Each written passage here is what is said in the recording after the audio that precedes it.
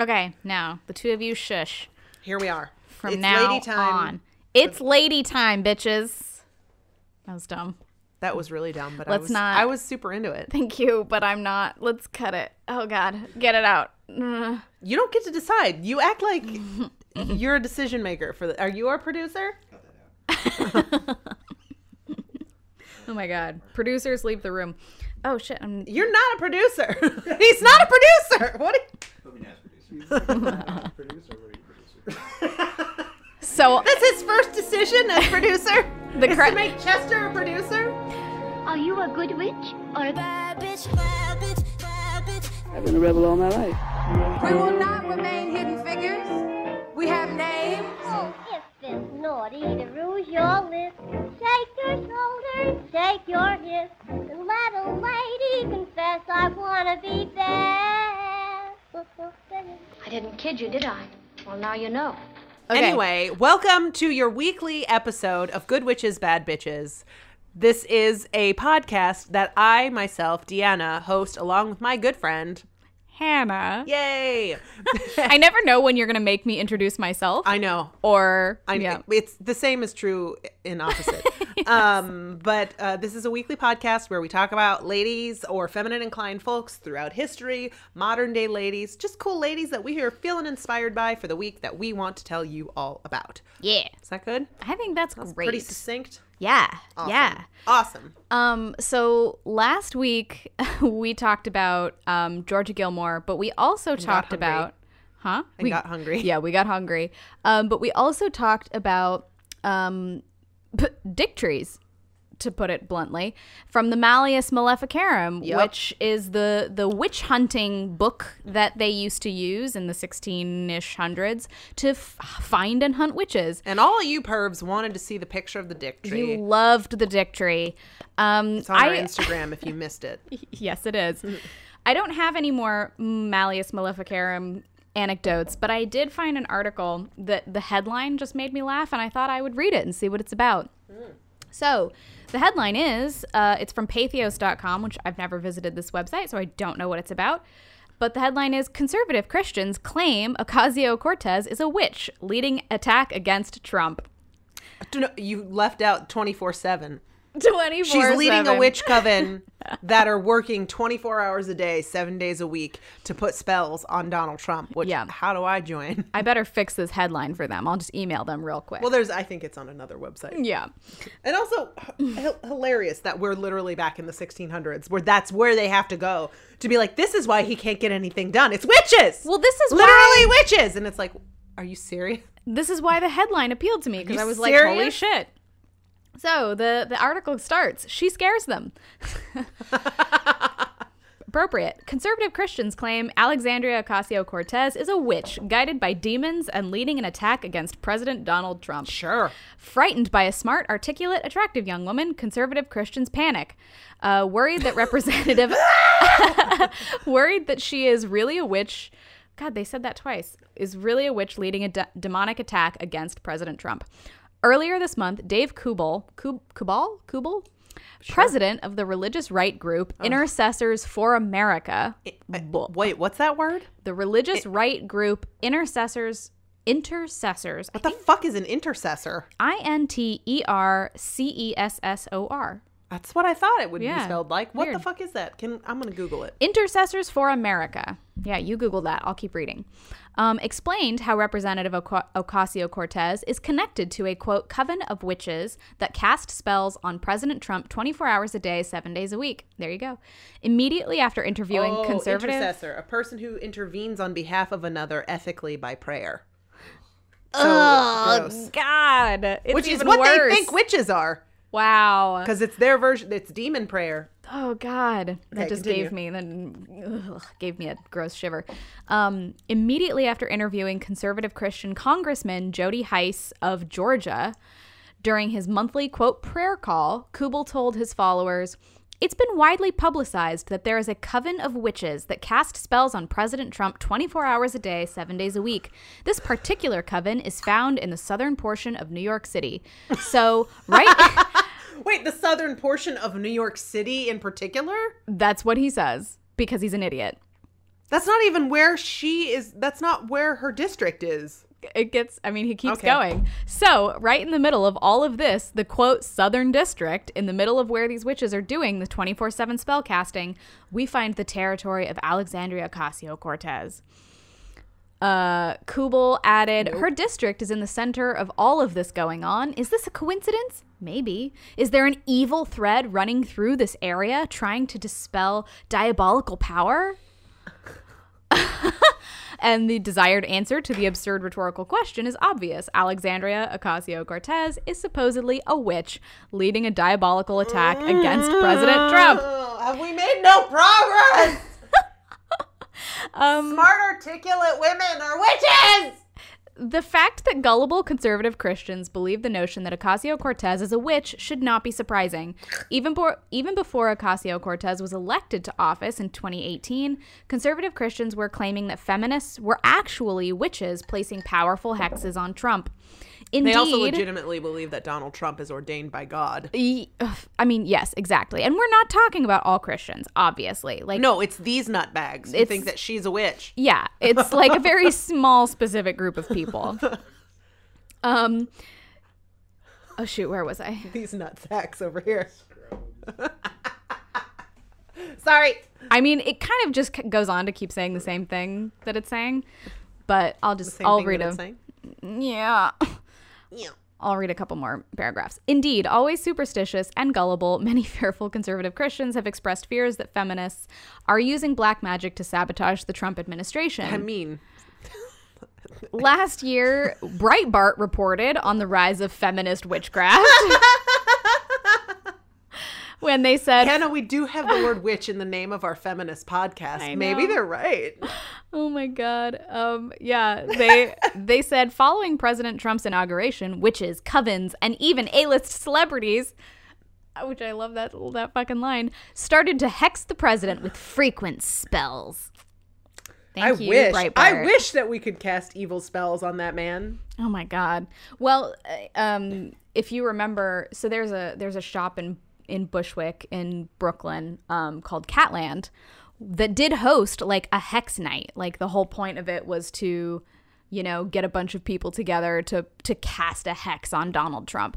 And there are lots of Wiccans, like actual Wiccans, who are performing witchcraft, who don't believe in any of that and think that what happened at Catland was absurd. Like that's not representative of everyone who practices witchcraft in New York, obviously. But also, that's not how witchcraft works. It's not how Literally, one of witchcraft the tenets of Wiccan pedagogy is about not harming others. Yes. It's so fucking funny. But I just thought, if anything, Wiccans are doing spells to try and prevent Donald Trump from harming people. well, that would be, Which is what they would be believing that they're doing. Which is, why would you be, who gives a shit if they're trying to keep him from hurting people?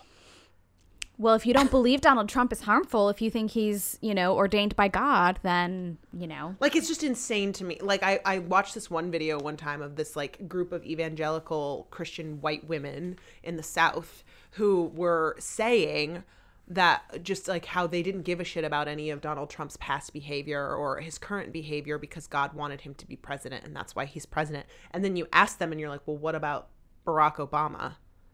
Right. He's an aberration. And they're like, no, that's the devil. And it's like, how do you know? What is your criteria? Whiteness, maybe?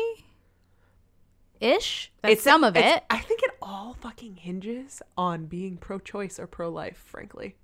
I think you're absolutely right. There is, I think it was The Daily. Do you listen to The Daily at all? Mm-mm. It's the one that Washington Post puts out every day. And sometimes they're not totally spot on. Okay.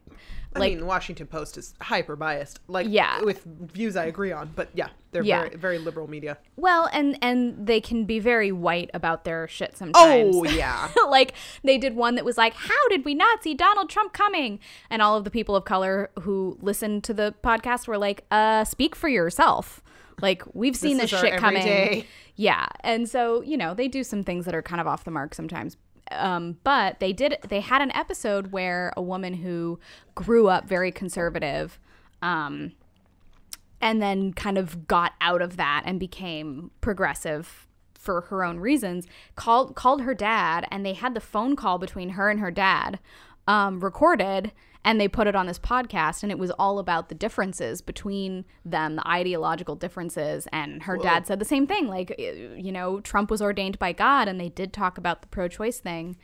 But then they also went into, either in this episode or a different one, where that became the hinge point for Republicans, and how that really wasn't a thing until the 90s when, you know, we Republicans were really scared that they weren't going to get reelected, and so they courted the religious right. Yes. Yep. And it's so fascinating to just, and now it's you know, completely dominated the party. Completely, in a way that I don't think they really intended or wanted. No, I'm they sure. just wanted more votes. Yeah, it's very Frankly, interesting. sometimes, to be more cynical about it, it's the way that some Democrats court, like, voters of color. Mm-hmm. Like, that's certainly not every Democrat, and it's certainly not every Republican either, vote like with the religious right. But it's like you take advantage of a certain demographic for their votes. Yep. Because it will fit nicely into your party. Although I do genuinely believe frequently, and it's sad, that because of the religious right, the Republican Party has not really become a safe space for people of color. Or, you know, or you know, different sexualities or gender identities. Yeah, you combine, what is it? Was it Nixon's Southern strategy plus Newt Gingrich's religious right strategy? And it's then, all Newt Gingrich, for fuck's sake. My mom like sent me this whole article about, and Newt Gingrich is a fucking monster. Like, he genuinely, he's living for the chaos. Yeah, he thinks that this is because he thinks it's human nature, because he's like, look at the animal kingdom, this is what they do, and it's like weird. Oh god. Which on the one hand you're like, that kind of makes sense.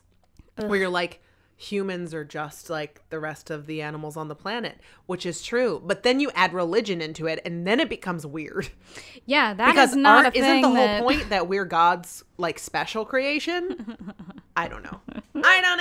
I know. I don't understand the hypocrite, and they think that I'm a hypocrite. So right. Oh yeah. Because I'm pro-choice and then somehow I'm also vegan, and they're like, "Oh, so you care about dogs and cats more than you care about babies?" And it's like, no.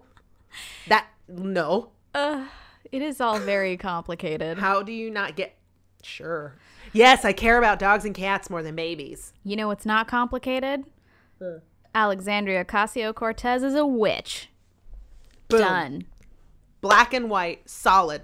Yep. That's just a fact. It's a fact. Listen to episode whatever. What episode is it that's about her? It's like... Oh, yeah. I do not remember. But we did do an episode about Alexandria Ocasio-Cortez before she got elected. Yeah. Elected. Because we were so impressed with her whole campaign and her message, and how it was really cool to see somebody who was 28 who was a bartender. Yep. I mean, she was so much more than that, but that's how she was making her money at the time. Yeah. Are you a good witch? Or a bad bitch? Let us know by becoming a patron on our Patreon. Oh, no. Patreon is a service that helps content creators like ourselves keep the ship going and make sure that we're able to cover all the costs that come along with doing our podcast. And the more patrons we get, hopefully the more content we can start creating exclusively for patrons. Yes. So if you are interested in something like that, please become a patron so that we can start creating that content for you. Also, when you become a patron, you will get a shout out on our podcast, and we will thank you personally on air. How exciting is that? Very exciting. Yeah. You can find us at patreon.com/GWBB podcast.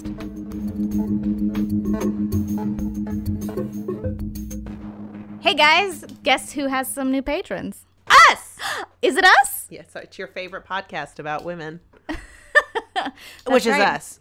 And that rounds us out to 10 patrons at this point, which means those of you who are contributing, look out for some news about pins, because we are going to start getting the ball rolling on those now that we've got our 10. So, yes. And now anyone who, well, I shouldn't say this. Anyone who signs up now, will they get pins? No. No, the pins will be for sale in the store. And from now on, the pins will be for sale in our store. So if you missed out on getting one for being a patron, you can buy them online. But also just be our patron. Also, just do it because you love us. So we have some people to shout out this week. Yes, we have 2 new Good Witch patrons. I would like to give a shout out to Emily L. Yay! And Good Witch Raul M. Woohoo! Yay! Thank you. Thank you, Emily and Raul. Fuck yeah. Much appreciated.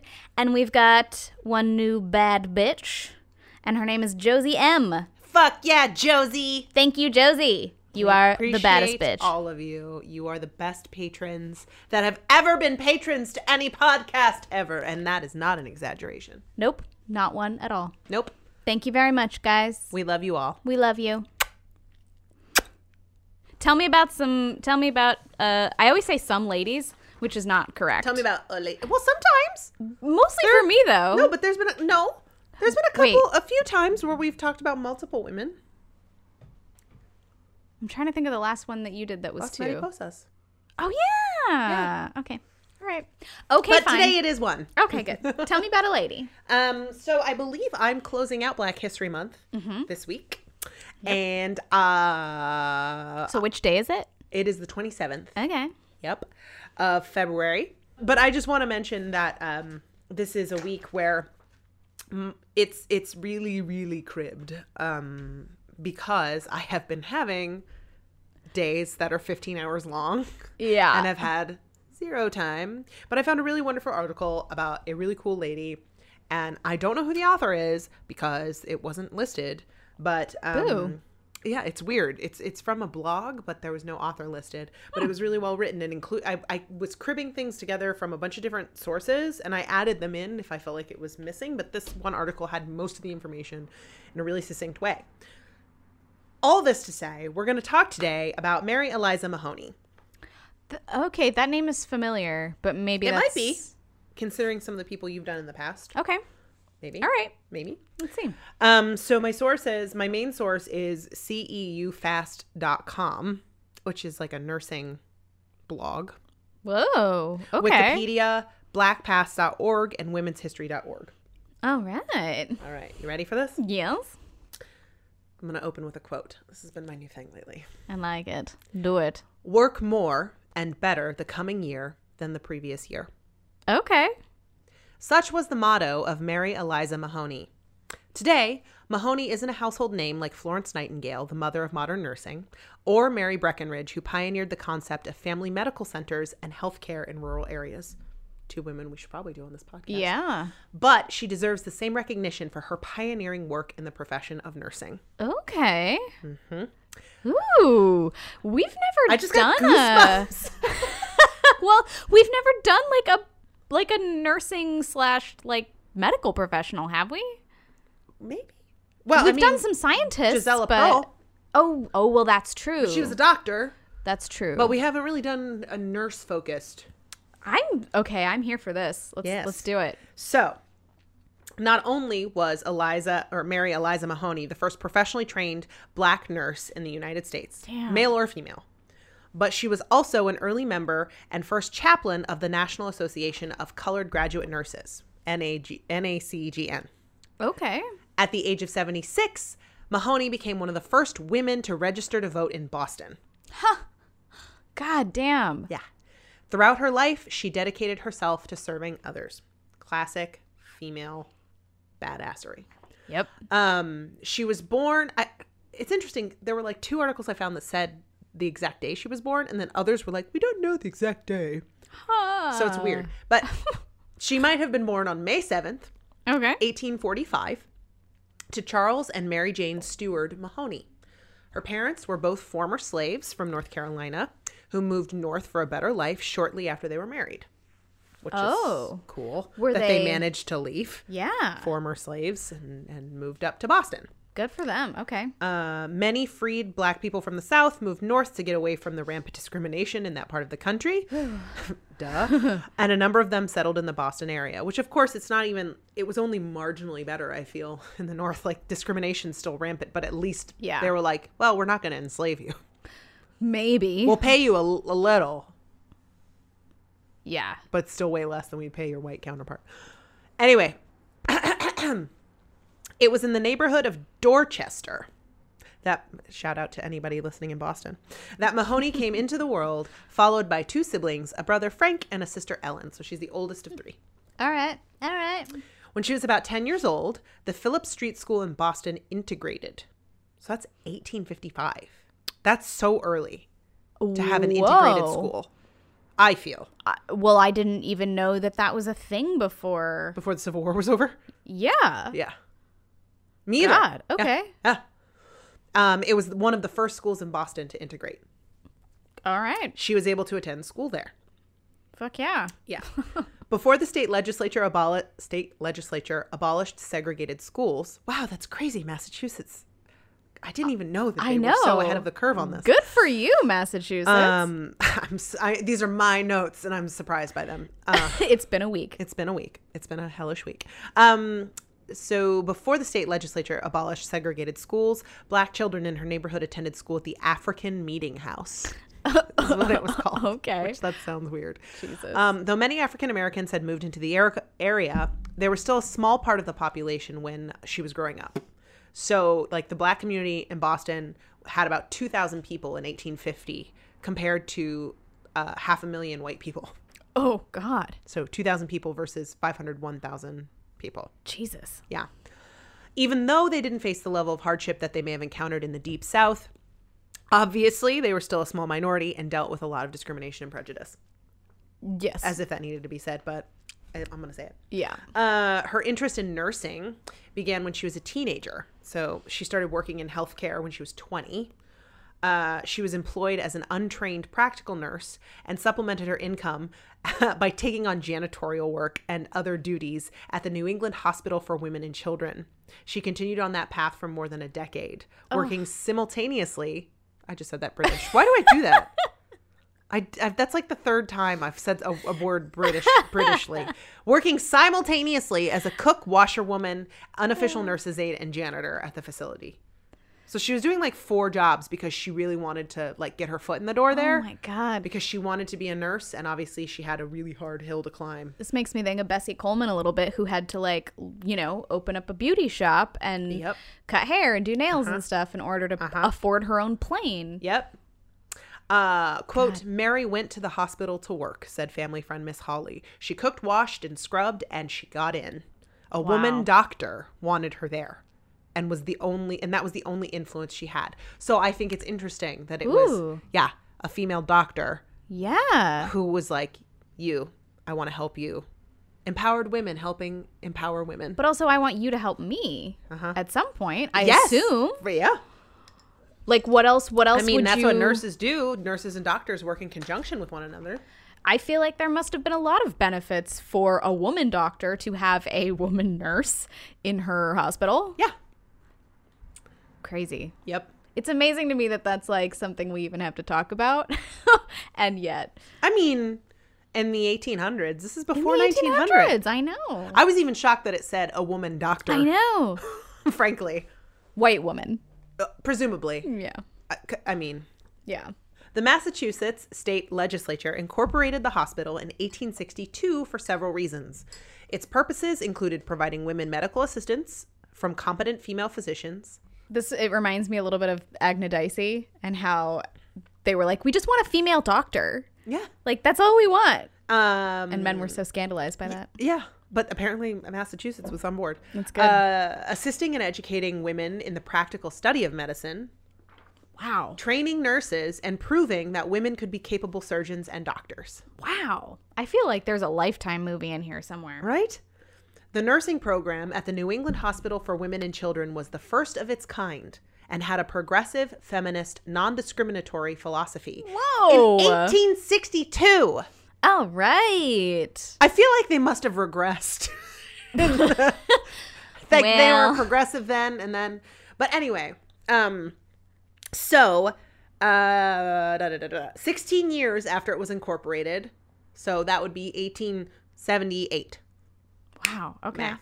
Nice. The hospital admitted a now 33-year-old Mahoney. 33, which again, I love telling stories about women who can get to do what they finally want to do. Like, she figured it out, but like can get to do what they want to do later in life. Especially back then. Like to prove that like you don't have to be 18 to Yeah, anyway, absolutely. So and she was up to this point, she'd been doing janitorial work and stuff. janitorial, cook, washerwoman, and assisting doctors, but not in any official capacity because she wasn't a licensed nurse. All right. She was the first Black woman to study there or at any American nursing school. So first, I think, Black person at a nursing school. Wow. Yeah. To its nursing program. And by that time, other nursing programs existed. None of them accepted Black women. Of course. Duh. Over the next 16 months, she and other students, there were 42 at the beginning, attended hours of lectures and cared for patients. Nurses who enrolled in the program got a small allowance, $1 per week for the first 6 months, $2 per week in the second 6 months, and then $3 per week after that. They worked in surgical, maternity, and medical wards, working 16-hour days, 7 days a week. For the last 4 months of the rigorous program, the school sent students out to work as private duty nurses, but the intense workload proved too much for many of the student nurses. I would have dropped out. 16-hour days, 7 days a week? No, thank you. That's... You have... No. By the end, Mahoney was only one of 4 who completed the program. Oh my There were God. 42 students at the start. Only 4 of them graduated. Jesus Christ. So in 1879, she earned her nursing certification, making her the first professionally trained Black nurse in American history. Woohoo! Boom. During her decades-long career, she dedicated herself to hard work and caring for her patients, like nurses do. Nurses, I swear to God, my viewpoint is that nurses work harder than doctors. Like doctors work hard to get through school, to get through med school, but like nurses have their feet on the ground. Nurses get more like bedside time with patients. Anyway, nurses work their fucking ass off. Yes. They have more and get like half the recognition. Yeah, exactly. Yeah. And like a quarter of the pay, I'm sure. Yes. So after graduation, she registered with the Nurses Directory at the Massachusetts Medical Library and began work as a private duty nurse. I learned this, and it probably says it later in my notes. She couldn't get work in public hospitals because public hospitals wouldn't hire a Black nurse. Oh my fucking God. So she spent most of her career having to work as a private nurse because hospitals wouldn't hire her, even though she was certified. This makes me want to rage. Yeah, right? She started in the profession charging $1.50 a day, $8 a week, and was the only Black person listed in the directory. By 1892, she increased her fees to $2.50 a day and $15 a week. All right. Do we know how much that translated to? No, so it was like $5,000. Oh, it was $18.92 when she was making $15 a week.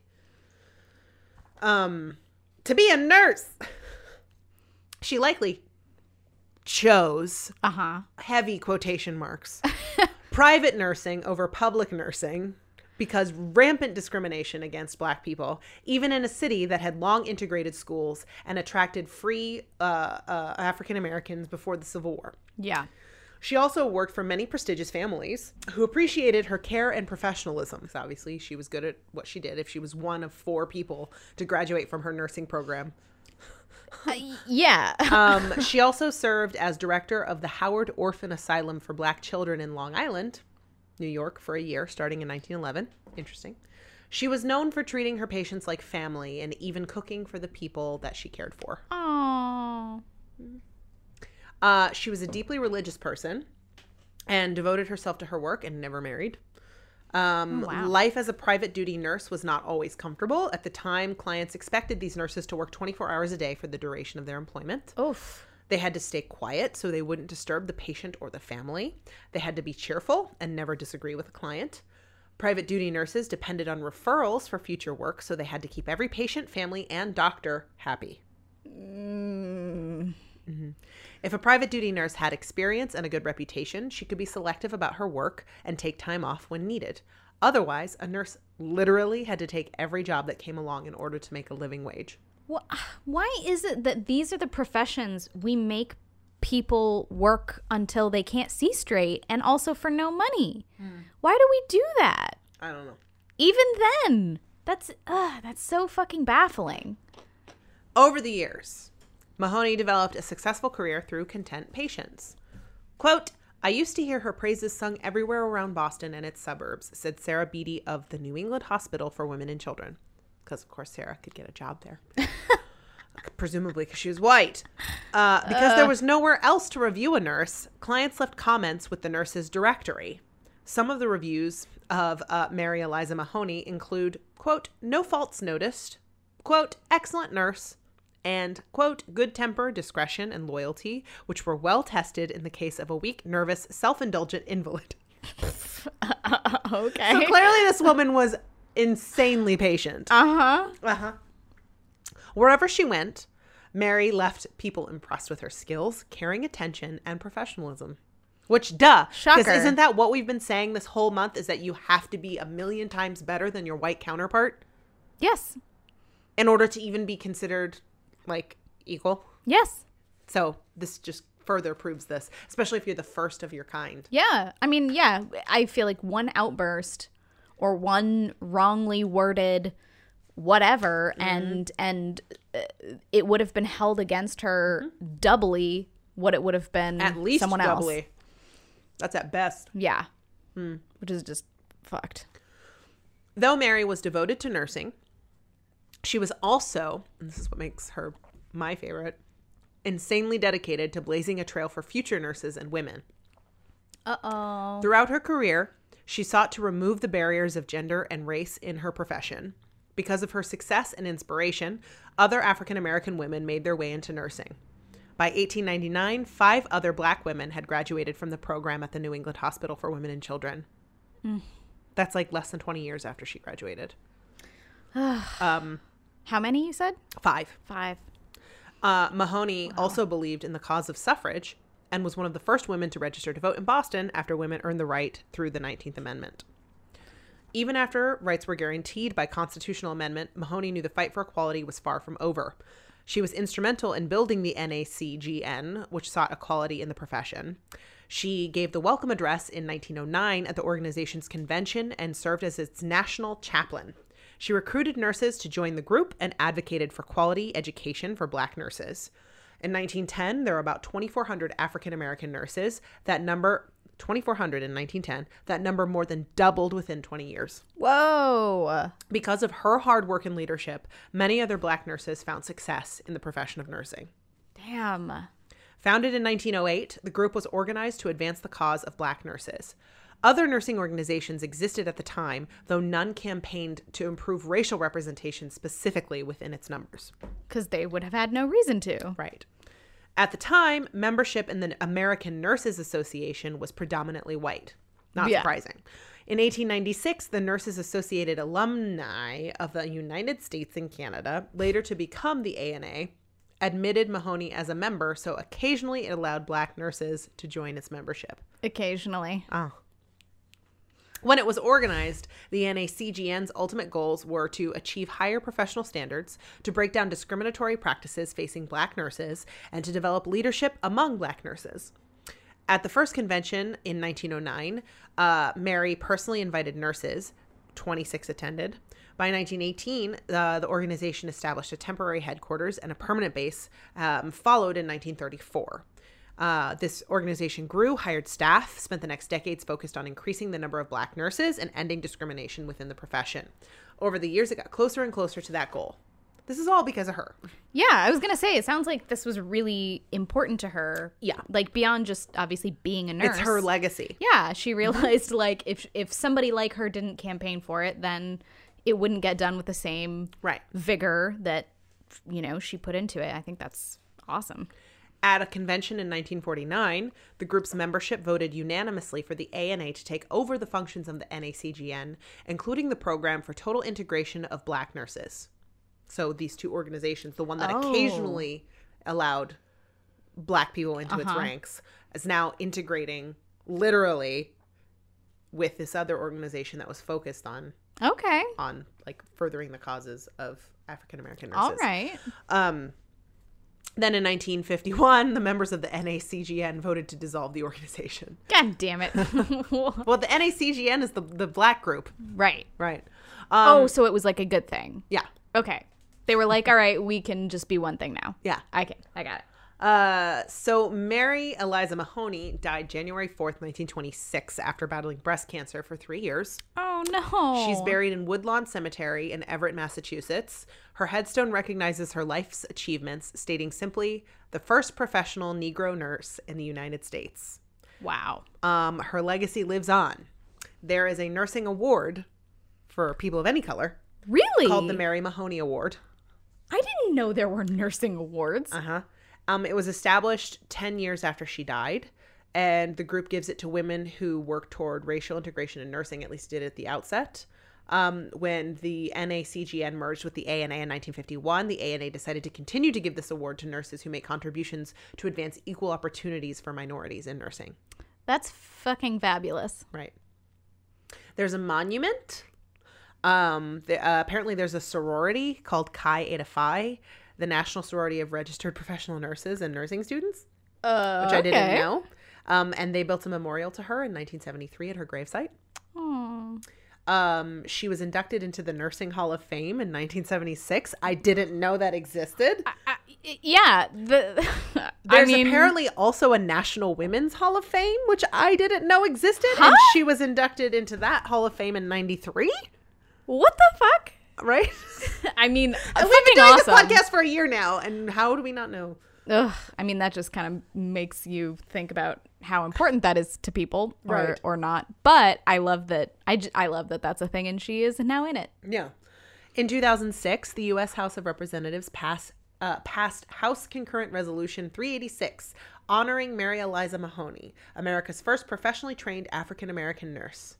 In addition to honoring her, the resolution advocated for more women of color to enter nursing. When was this? 2006. My God, 2006. Hello. There's a Mary Mahoney Memorial Health Center in Oklahoma City. There's a Mary Mahoney lecture series at Indiana University. All right. And there's a Mary Eliza Mahoney Dialysis Center, which is also a stop on the Boston Women's Heritage Trail. Oh. So, all this to say, the nursing profession continues to honor her legacy nearly 100 years after her death. Like, she died in 1926. That's almost 100 years ago now. Yeah, there is a lot of value, or they see a lot of value in her history And her work. and her work. In her, like, striving to advance opportunities for women as a whole, but minority women specifically. Yeah. She was a pioneer in nursing, dedicated her entire life to her work, which is insane, and advancing the cause of Black women in the nursing profession. Obviously, her work is not necessarily complete. There will always be a need for more pioneers like her, people daring enough to be the first at something and pave the way for others to follow. Yeah. Mary Eliza Mahoney, the first Black nurse in U.S. history. Wow. I mean, she was amazing, but it never even occurred to me that would be somebody we'd have to talk about, like the first Black nurse. Mm-hmm. But of course we have to talk about her. Mm-hmm.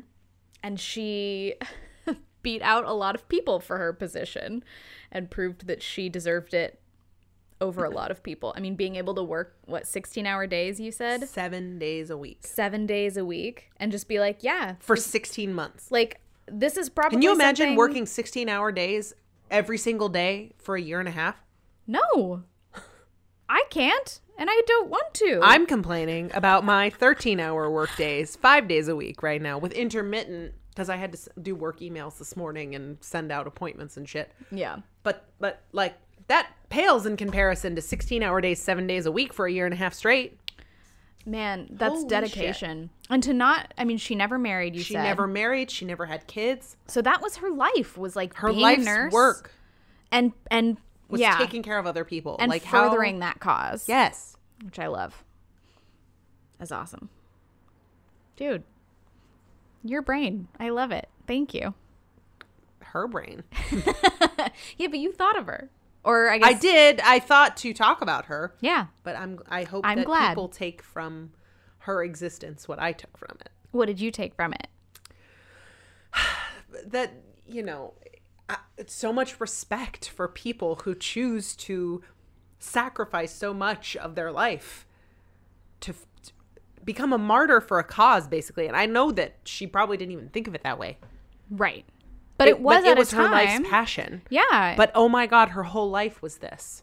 And it it's was, so easy and understandable for people to want to have work-life balance, to have families, to do all these other things. And she dedicated herself to one goal. And that's just, it's admirable. And she left a legacy with a lasting mark, you know? Yeah. Yeah. Which is, you know, something I don't think I will ever do. Well, I'll do what I can, but not like her.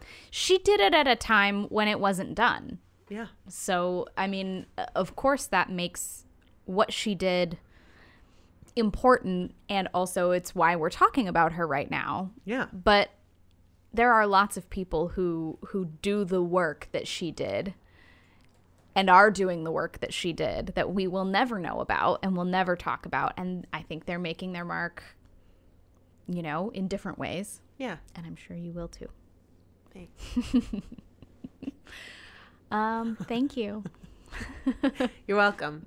Happy end of Black History Month. Yeah, I feel like we covered some really awesome people this month. I do too. Yeah. Because last year we weren't as aware of Heritage Month. That wasn't like a thing.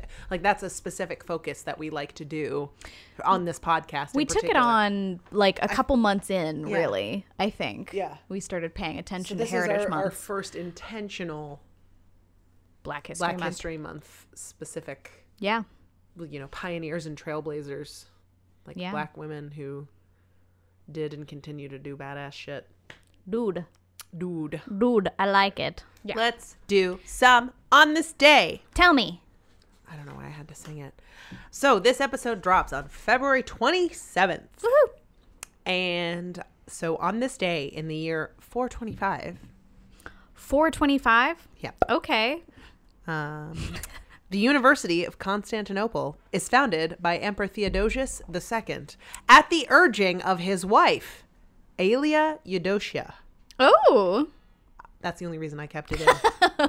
It's like one of the first universities ever. And it was founded because of his wife. The wife was like, yo, dude, you got to do this. And he was like, ugh, fine, wife. He's like, sure, you make a good point. And I'm going to be the one credited with it because I'm the emperor. Of course. 1782, February 27th. The House of Commons in Great Britain votes against further war in America.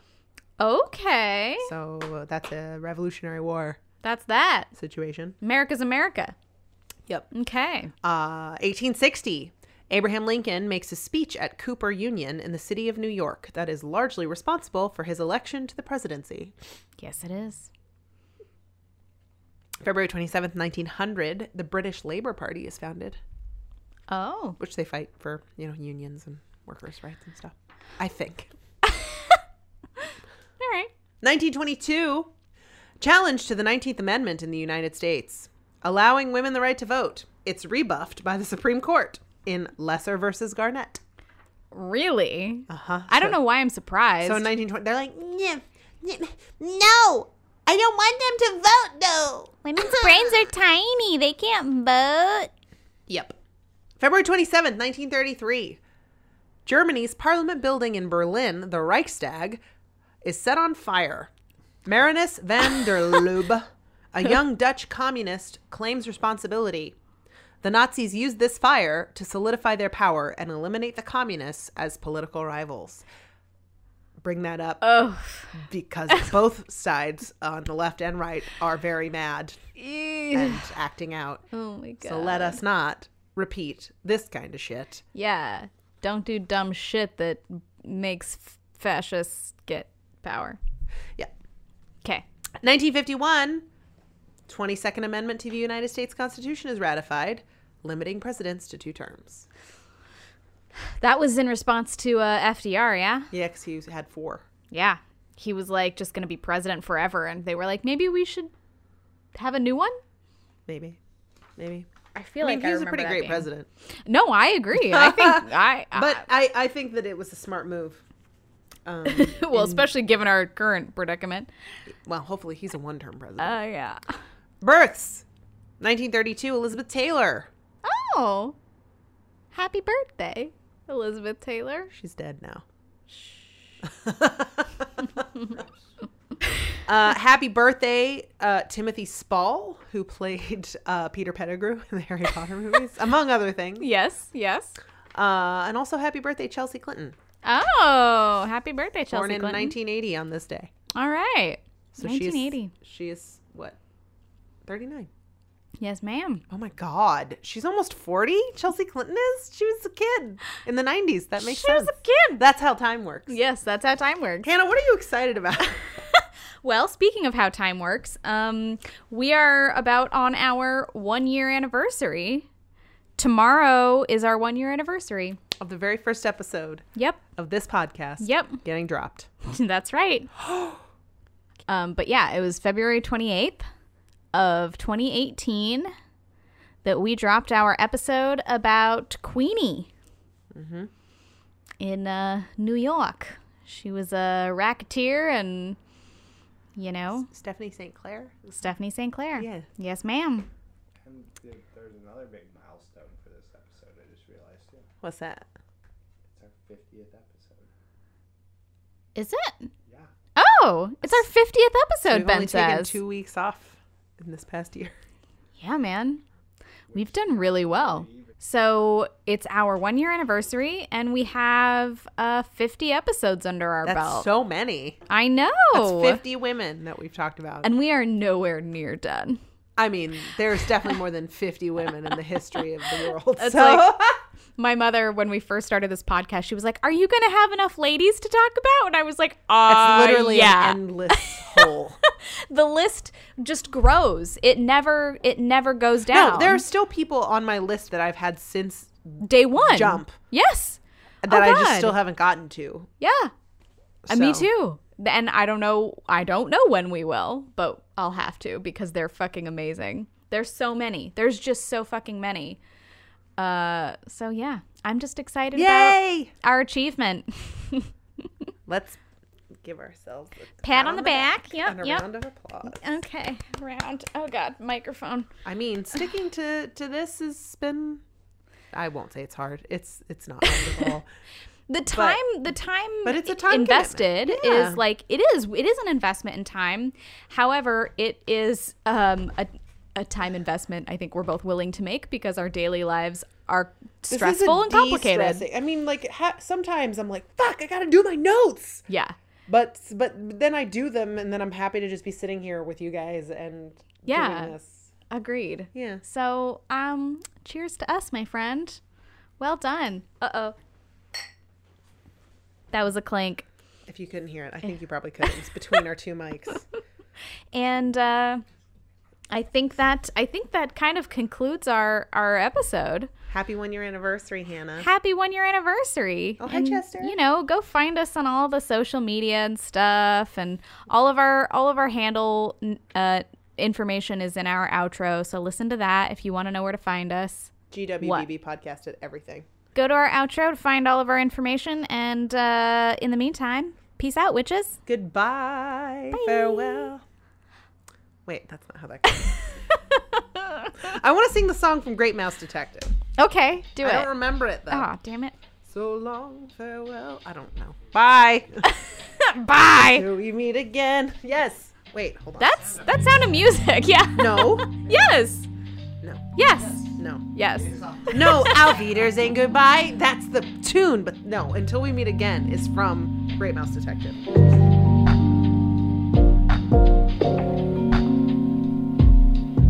Thank you for listening to Good Witches, Bad Bitches. Thank you so much for listening. We really appreciate it. Good Witches, Bad Bitches is hosted by Deanna Greif, Me. you, And you. Hannah Ferguson. And we're produced by Benjamin Garst. You can find us on iTunes, Stitcher, Spotify, Google Play. Google Play, Pretty much anywhere you listen to your podcasts, you can find us there. We're also on social media. You can find us on Instagram and Twitter and Facebook, GWBB Podcast. You can also email us at gwbbpodcast@gmail.com. We love to receive emails. If you have a story about a woman in your life that you want to hear on air, shoot it over to us. We would love to read it. If you want to help keep us running, you can find us on Patreon at patreon.com/GWBB podcast. become a patron and help us, pay for our hosting. Yeah, Patreon really helps content creators be able to continue to create their content, and it just kind of helps us break even on the costs of producing this podcast. And it would be really awesome if you wanted to help out. If you like it, you can be a part of it. Also, to help us out, you can rate, review, and subscribe. All of those things are extremely helpful for us. They help other listeners find us. Yeah, word of mouth, also good. Yeah. Our website is gwbbpodcast.com. You can find all of our episodes there, as well as some other things bubbling out of our witchy cauldron. Good Witches, Bad Bitches is powered by Moon Bounce.